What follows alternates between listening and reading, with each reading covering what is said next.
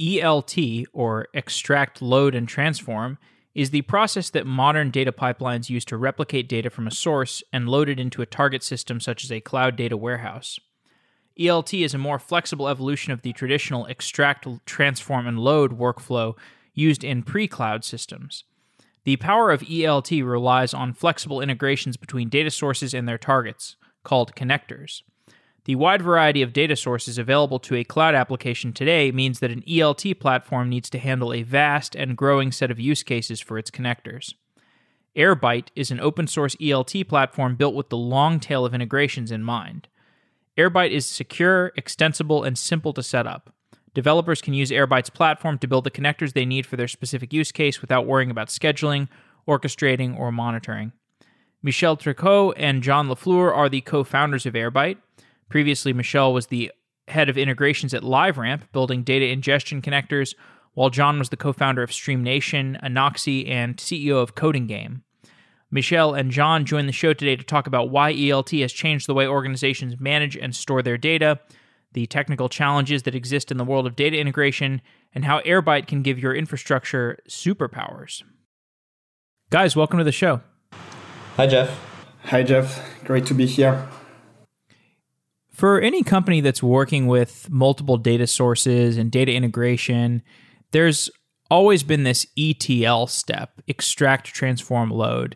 And today there's a shift towards ELT, or even EL without T, so extract and load with no transform. Can you give an overview of just a brief history of ETL and where we are today? Sure. So ETL is basically following the step of extract, transform, and load, meaning that all the transformation happen before the data is made available, which means that when you have people that actually require to leverage that data, they have to work with the data that has been transformed. So if for any reason the data was not transformed in the way they wanted, or if they were missing data, they have to go back, change the transformation, and re-ingest the whole data again. So this is very inefficient, especially in today's world where we have a more tech-savvy and analytics-savvy audiences, and where warehouses are becoming more usable by less technical users. At that point, you want to give them as much autonomy as they can to actually extract insight from that data. And that's where ELT comes into play, which is you extract and you load and you stay as close as possible to the source of the data.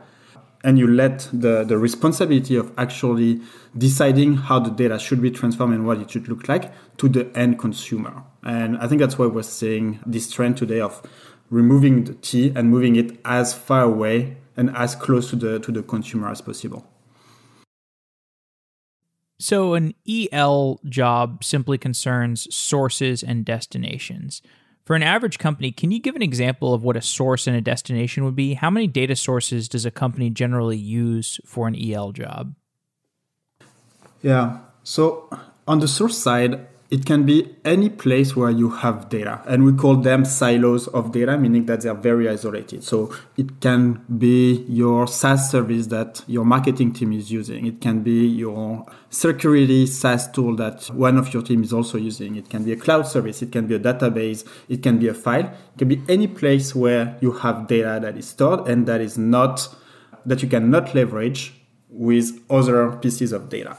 And a destination would be actually where you want to de-silo that data. And that could be a warehouse, that could be a file, that could be a database. It can be anything that an end user can actually look at. It could even be a spreadsheet for what it's worth. And at that point, like you extract from all these sources, put it into this destination. I would say in today's world, like we have a very fragmented market of tools. So a company I don't have like exact number of how many sources people are using. It depends on the stage of your company.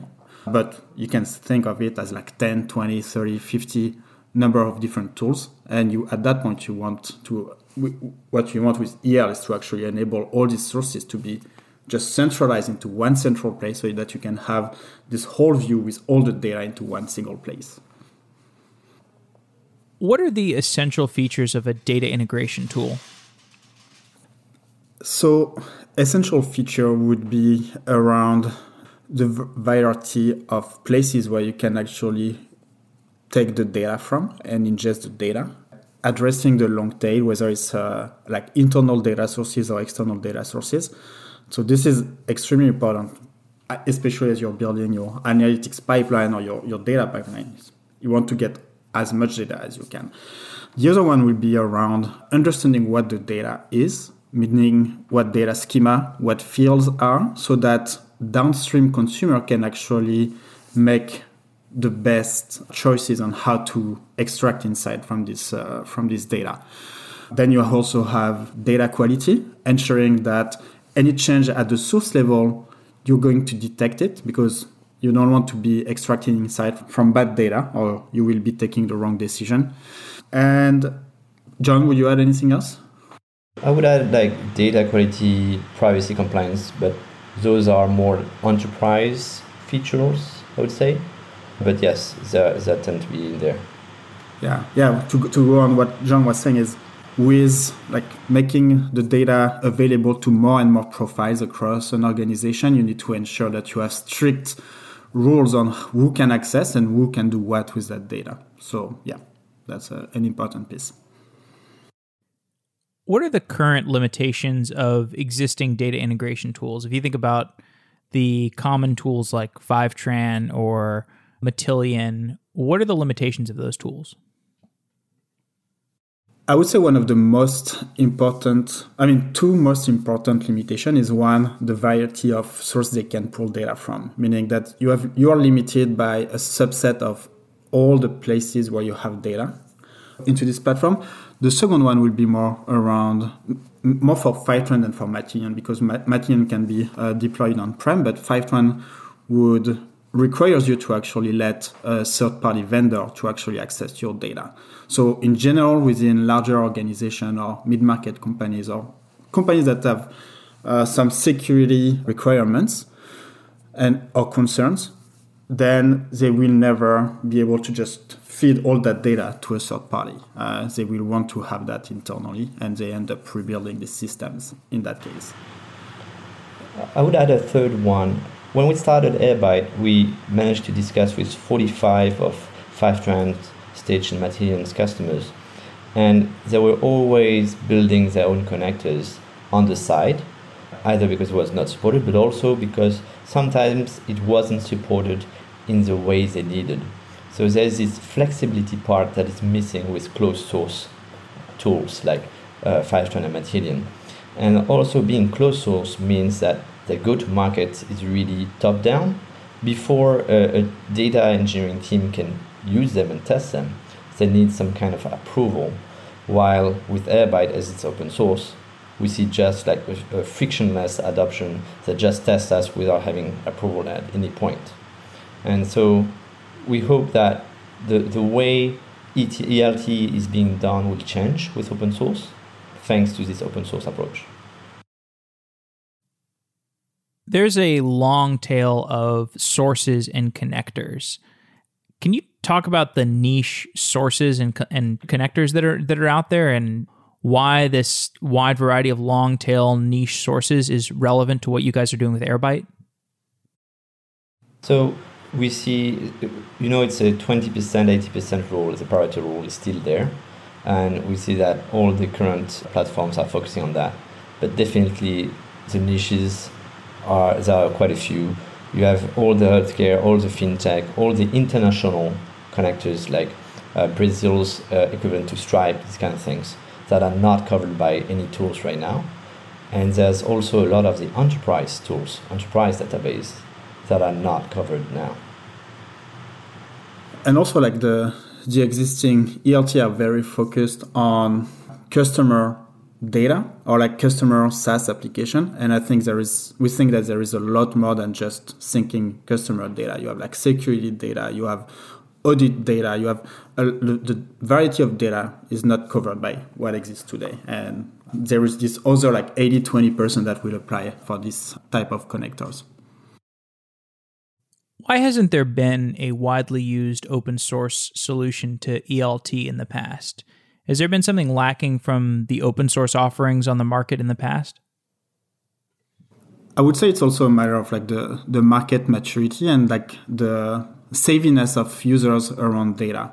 With like the Redshift and like BigQuery and Snowflakes became extremely popular a few years ago, enabled this new role. And at that point, when you can enable less technical and more data savvy people to actually leverage data, they will have more need for this data. So that's something that was previously like the realm of data engineers or engineers. Now we're moving to like less engineer profile. And so that's why there is this need for more connectors. And at that point, you have had some initiative in the past. I think Talent started this way, but more recently you had Stitch Data, who released Singer, which was this open source framework for building connectors. But in the end, Singer, for example, didn't really take up, especially after like Talent acquired Stitch. They kind of dropped the ball on the project, and the tabs ended up like just dying by themselves, not being maintained, not having like an entity that would support that particular standard. And I think today the market is mature enough, people are educated enough around data that there is an opportunity for creating that open source ecosystem. I would add on the Singer question, I would add that we think that they did a few mistakes. So for instance, they didn't standardize at all how connectors were to be built, and you ended up with a lot of different one repo per connector per tap that was contributed by the community, and without any standardization, maintenance is kind of difficult. So when you have nobody that is no entity supporting the community, you see that 70% of their tabs now are becoming out of date. So that's why we're doing things differently at Airbyte. We have for the moment only one repo trying to standardize how things are being built so that maintenance can be just easier for anybody and made by anybody in the community. And also one last thing that is pretty important, Singer didn't work out of the box. So you needed like a few hours and even one full day to be able like to sync data using Singer. While in a few minutes, Airbyte lets you do that. You can just sync, replicate Salesforce to Snowflake within 2 to 5 minutes. So it enables us to address a larger audience that can also contribute. Yeah, one thing that makes the success of open source projects is generally the ease of use and the ease of onboarding, which isn't something that has been addressed with past initiative. How did you guys start to work on Airbyte? What were the previous experiences that led you to focus on building it? So we actually both had experience with building data system. So I started my career actually on financial data end of 2007, and in 2011 I moved in the US and actually started in this small company back in the day called LiveRamp, which is like a middleware for customer data, allowing people to sync data across their database and across all the MarTech and AdTech ecosystem. And over there, to actually power the LiveRamp system, we had to build thousands of connectors. So I was a director of engineering and I was head of integration over there. So I had to really build the infrastructure, the process that are necessary to manage connectors at scale. And yeah, John, I'll let you talk about your own experience. Yeah, well, and I would add that you were moving hundreds of terabytes per day, so you know how to really scale this. And on my side, that's my fourth startup, but my third one was built on top of ETL pipelines. It was a platform on top of all your engineering tools, so you can just manage your projects from one dashboard, one interface. And we spent months, almost a year building these pipelines. It was so painful. So yeah, we both had that in mind. Commoditizing data and data pipelines. In the end, it's a type of plumbing that every single company is doing in isolation today, and we believe that we should be spending time on building the actual feature of product more than the plumbing, and that's why commoditizing plays an important role here. Talk a little bit more about what Airbyte does and what your vision for it is. Yeah, so there are basically two aspects to Airbyte. On one side, you have the connector protocol, you have like building and enabling the community to address the long tail of integration and solving their data replication issue. And on the other side, you also have the core platform, which allows you to quickly get a data pipelines up and running.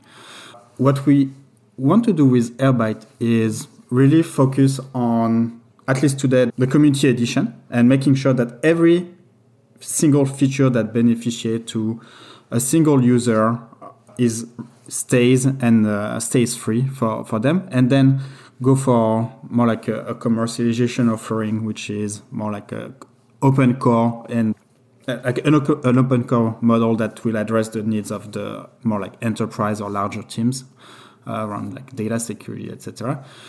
But really, it's like the vision is really removing the burden from engineers to have to build and maintain this data pipeline, while at the same time empowering these less technical users or less data engineer profile to actually leverage that data. And so that's why the way we're building Airbyte is we have both like an API to configure Airbyte, but we also have a UI where a less technical profile can start syncing data and start leveraging it directly from Airbyte.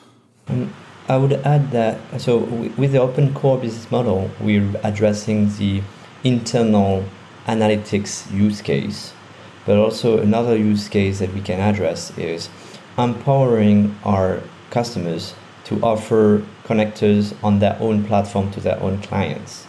So it's really empowering any data movement, whether it's just internally or also empowering your clients to move the data on your platform.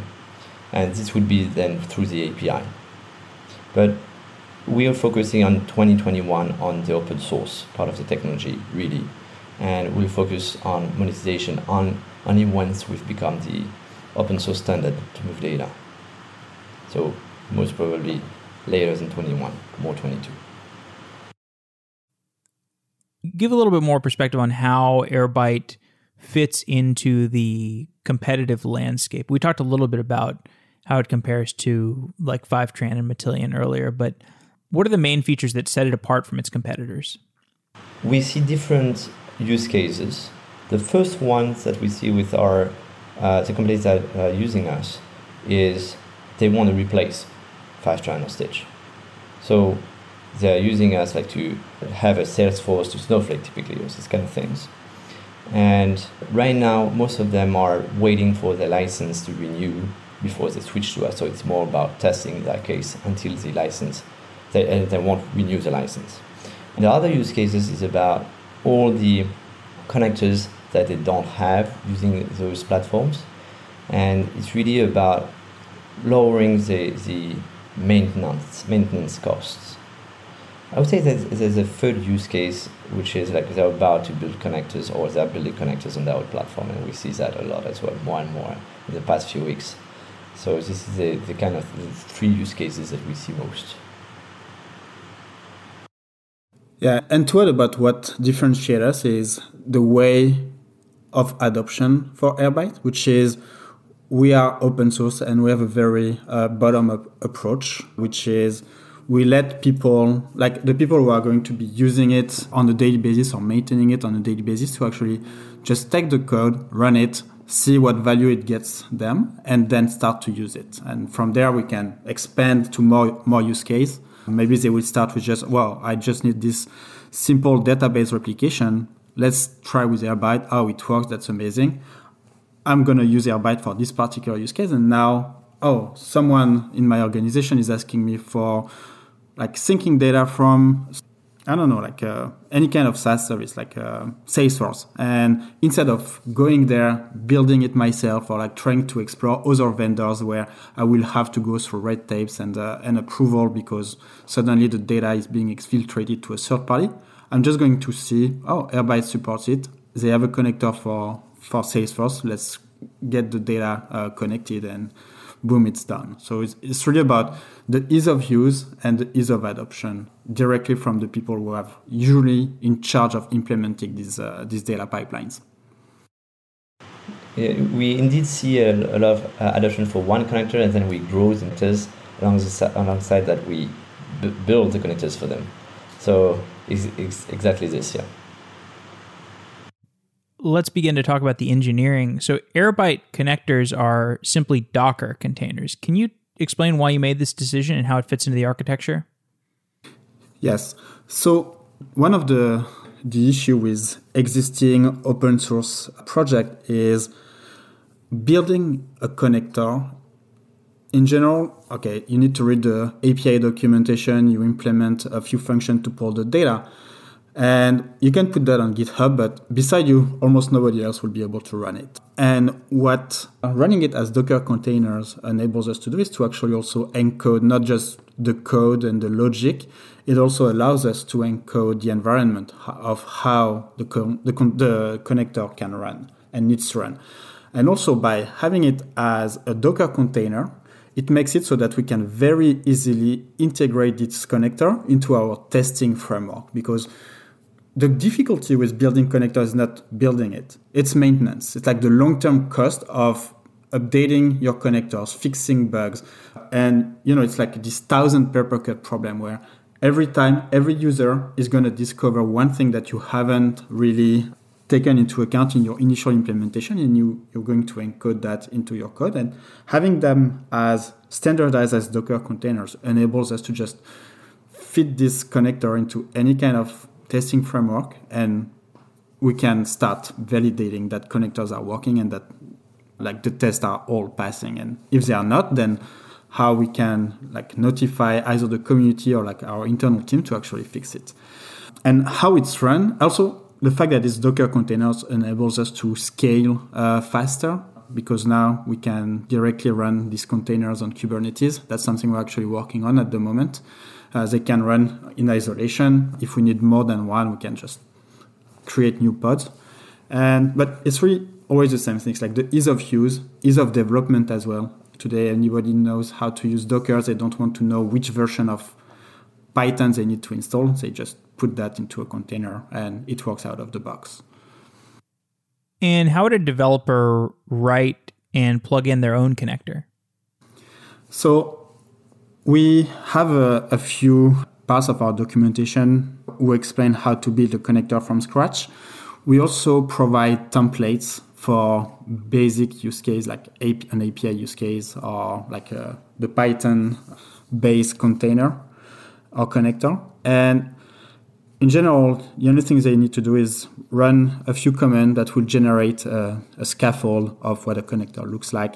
And then it's mostly for SaaS services, it's mostly like fixing all the fixes in the code and making sure that you output the data in the proper format. And after that, you can build your connector locally, you can test it, and at the end, you can push the container, and anyone who wants to use this particular connector can just pull the image, and they have access to the connectivity.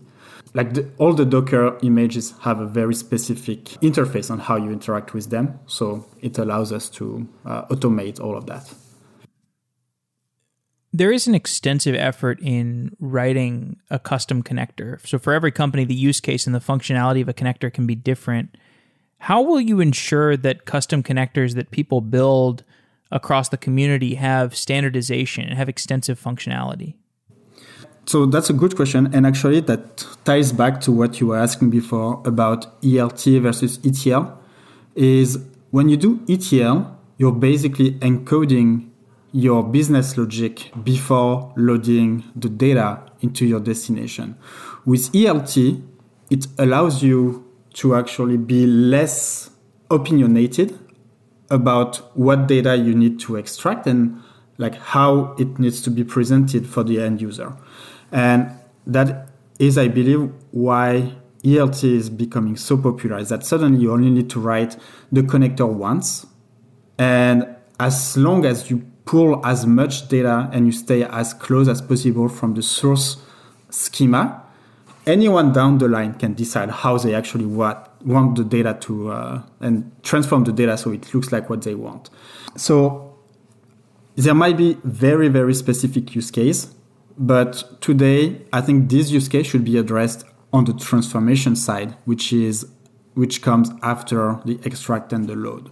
So I don't believe, there might be some API or some sources that require very custom work. I hope that you can get them to work just through configuration. If not, people can always fork the connector, modify it, and create their own version of it.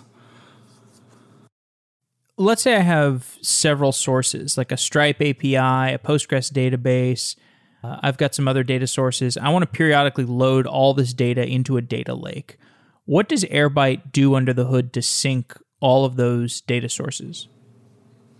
So what we do is we sync data with what we call micro batches.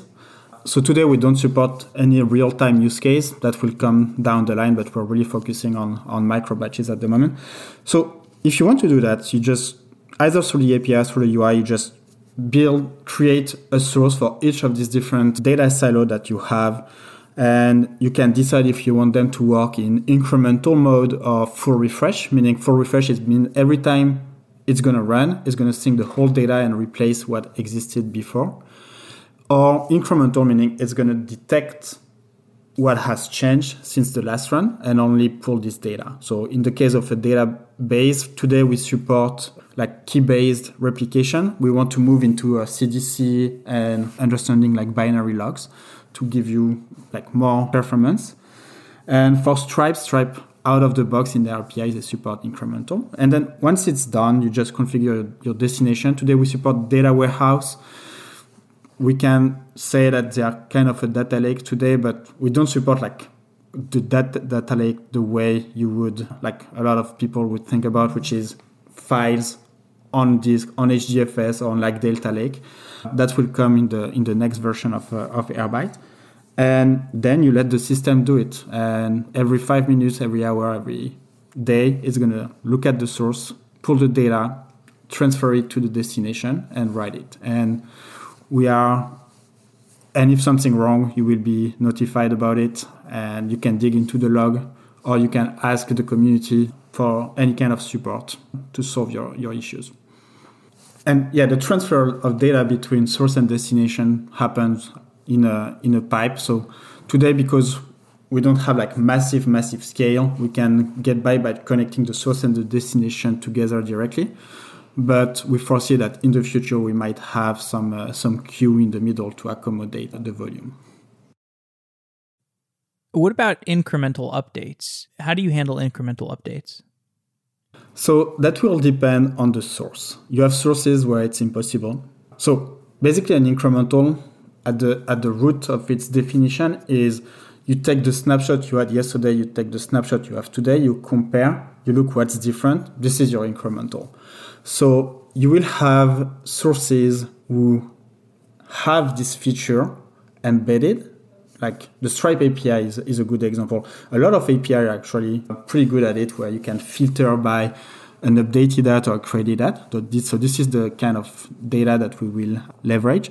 For a database, it can be a field at the record level, whether it's an updated at column or a created at column. We can detect that and just only like remember what was the last date we used and only take what is after that particular date. And for the sources where it is not possible to do incremental at that point, we just do the full refresh and let the responsibility to the user to actually decide how they want to leverage this new full refresh. So it's really, and that's actually one of the complexity of building these connectors is all these sources have different guarantees, different properties, and you need to make sure that your connectors know how to deal with it. How do you handle normalization? For example, if I'm extracting data from an API like Stripe and I'm trying to get that into a SQL database, how does Airbyte load it in a correct format? Yeah, so we've taken an approach that is like a lot of steps in how the data is being processed. And today what we do is whenever we read data from a source, we're going to encode it in some kind of a JSON object. And we have some internal tables that we create on the destination side where we are going to load these blobs of JSON. And once this data has been loaded, we actually apply what we call normalization, which is taking these JSON blobs and actually splitting them up into different tables so that if the data was coming from a database, you get the exact same tables down the line. Or if it's an API schema, like making sure that you have one table for each of the record and each of the type of object that were in the source. And today we use dbt under the hood to do it, which works extremely well with all these databases. So we leverage like the input schema, the blob data, and then we explode. And this actually allows us down the line to, and that's something we're going to do. We already have a tutorial right now. It's very manual how to do it, but we can actually expose this resulting normalization schema, and you can start using them into your dbt pipeline if you want to. And we want to, just expose that more and more, integrate better with like the analytics stack. So given that you're open source, you can be self-hosted. Can you explain why this is important? Yeah, so for some SaaS API, it's not a big deal because they are already hosted somewhere on the cloud. But not every company is okay with that, first of all. They don't want a third party to have access to your data. So they will want to do all this data movement internally.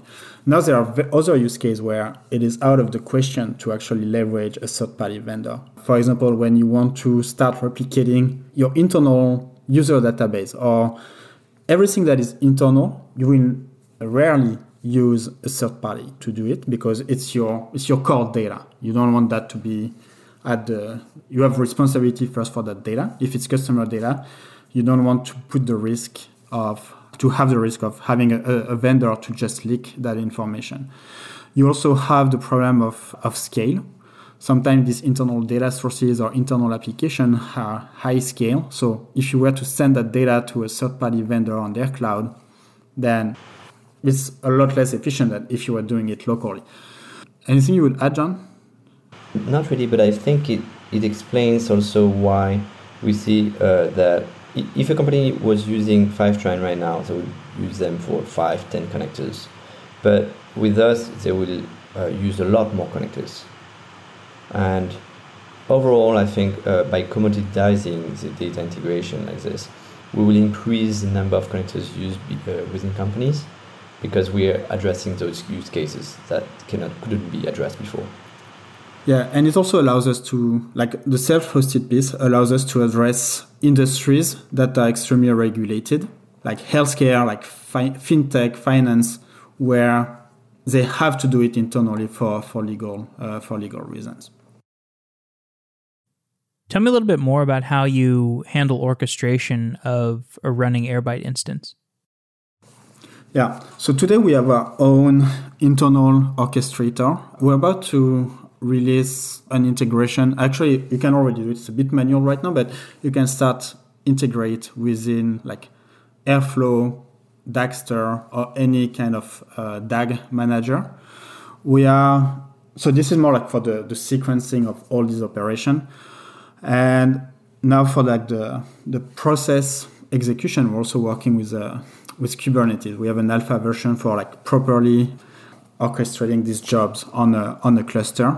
But we still want to make sure Airbyte stays as a unit because there are things that we do to the data to make sure it goes like renaming sometimes like tables or renaming fields or actually redacting data that should never be persisted for privacy reasons or security reasons like a PII. This has to happen before it hits the destination. So at that point, we need to have our own local internal orchestrator, but that remains extremely simple.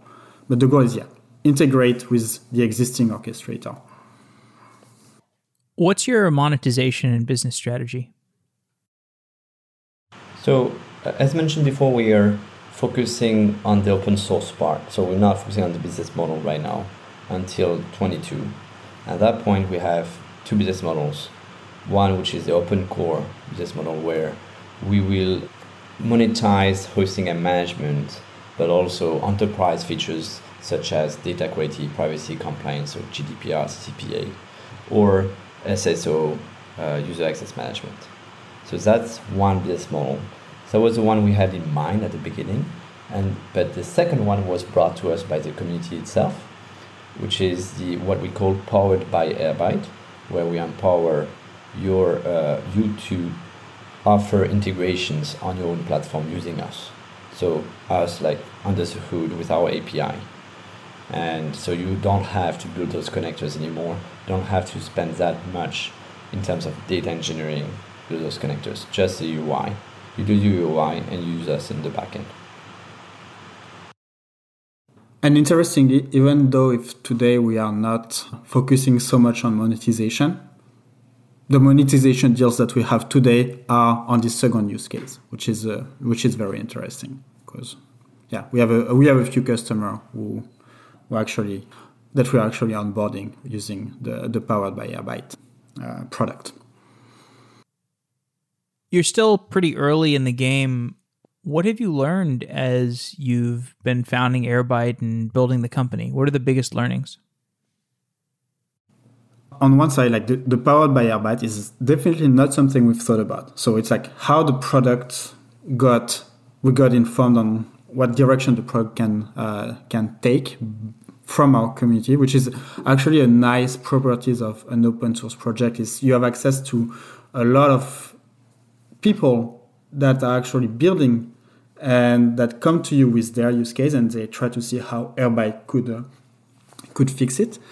So this is for like the product side. We have also like another type of connectors that initially we were really thinking about customer data, etc. But now we're starting to see a lot more around like security data, audit logs, and people that needs to centralize this data for compliance reasons. So this is something we were not thinking about at first.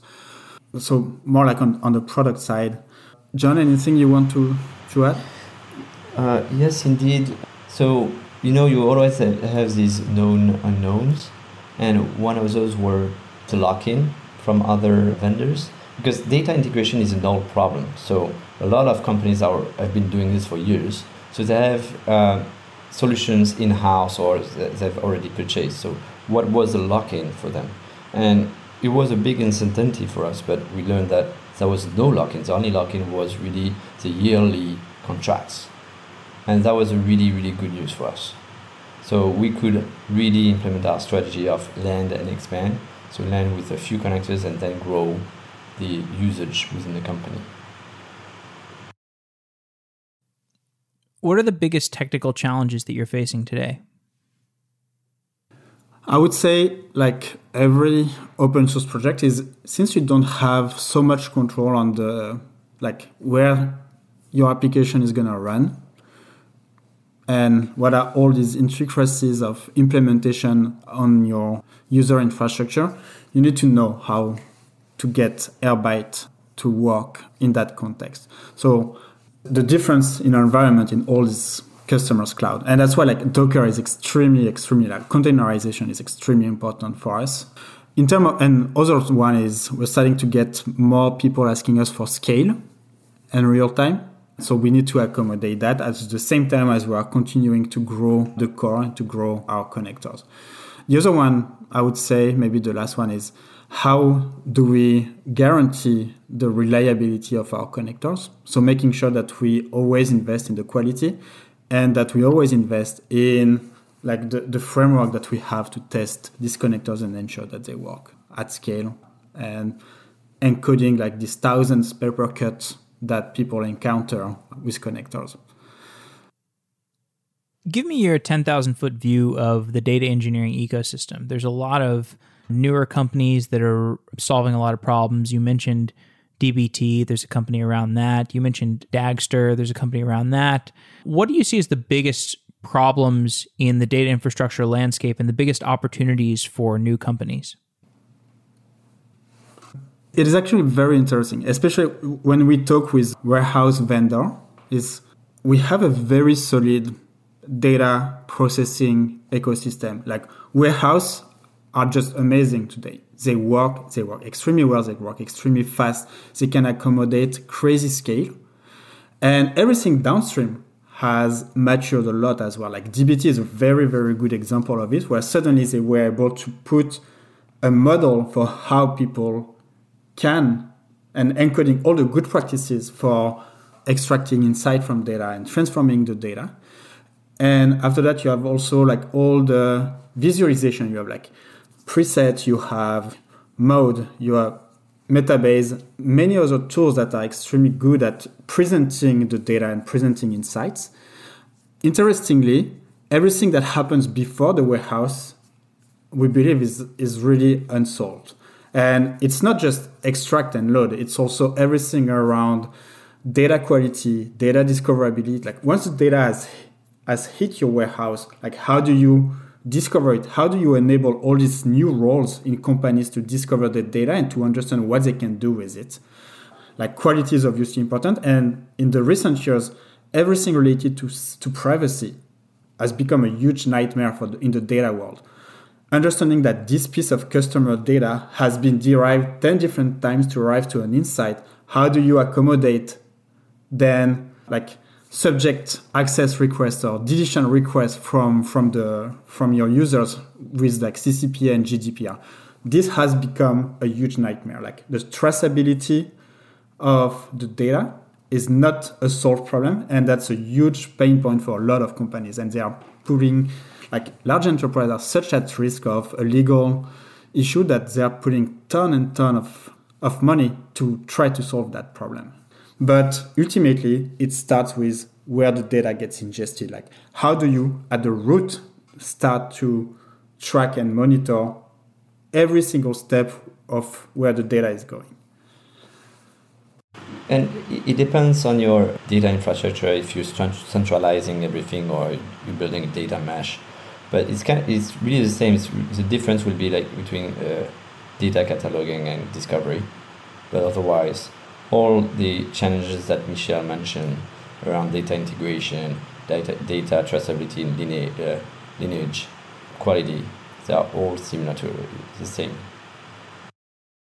Does the data engineering stack feel like a mess to you guys, or does it feel like developers who are data engineers are fully empowered today? I think it's getting a lot better than what it was a few years ago. And I believe like warehouse have a large play into this improvement, where suddenly we can use like a standardized way of processing data that has existed for the past 30 years, which is called SQL, which is amazing for like not just, and warehouse are enabling not just the analytics use case for leveraging data, but also the operational side, which is not just what can I extract as an information, but like actually how can I process that data to make it part of my product.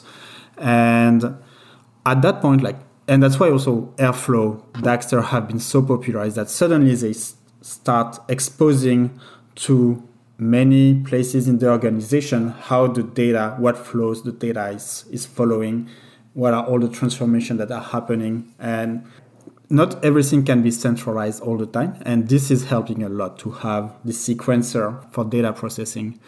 I would say it's always going to be a mess one way or another, maybe less than 10 years ago. But definitely over the past 5 years, the ecosystem has completely changed. And I think we're lucky to be in that era today than when we were 10 years ago. And you have these emerging open source tools that are becoming standard, that dbt is becoming a standard. If everybody rallies around the standard, it will make life easier because everybody will just integrate better with them. And you see great open source projects such as Great Expectations for data quality. You have Airbyte for data integration. So I think like the ecosystem is structuring itself around standards, and we're very fortunate to be in there. And one thing that is actually interesting is we used to have like this very monolithic software, even in open source, where they try to do everything from A to Z. And I think right now we're verticalizing how the data world is working. And this is becoming very easy with like all the DAG manager, because suddenly everything is just a step. And at that point, what you can do is for every single step, you have the choice to take the best in this category, the best in class for this particular step or category. And and that's why DBT is not focusing on extract. It's not focusing on load. It's just focusing on transformation. Great Expectation is just focusing on data quality and a little bit on data discoverability. And Airbyte is just focusing on extract and load. And we want to be the best in class in each of these steps. All right, guys. Well, it's been a great conversation about data infrastructure and Airbyte specifically. Anything else you want to add? Oh, thank you so much for having us. It was great to be able to discuss it with you.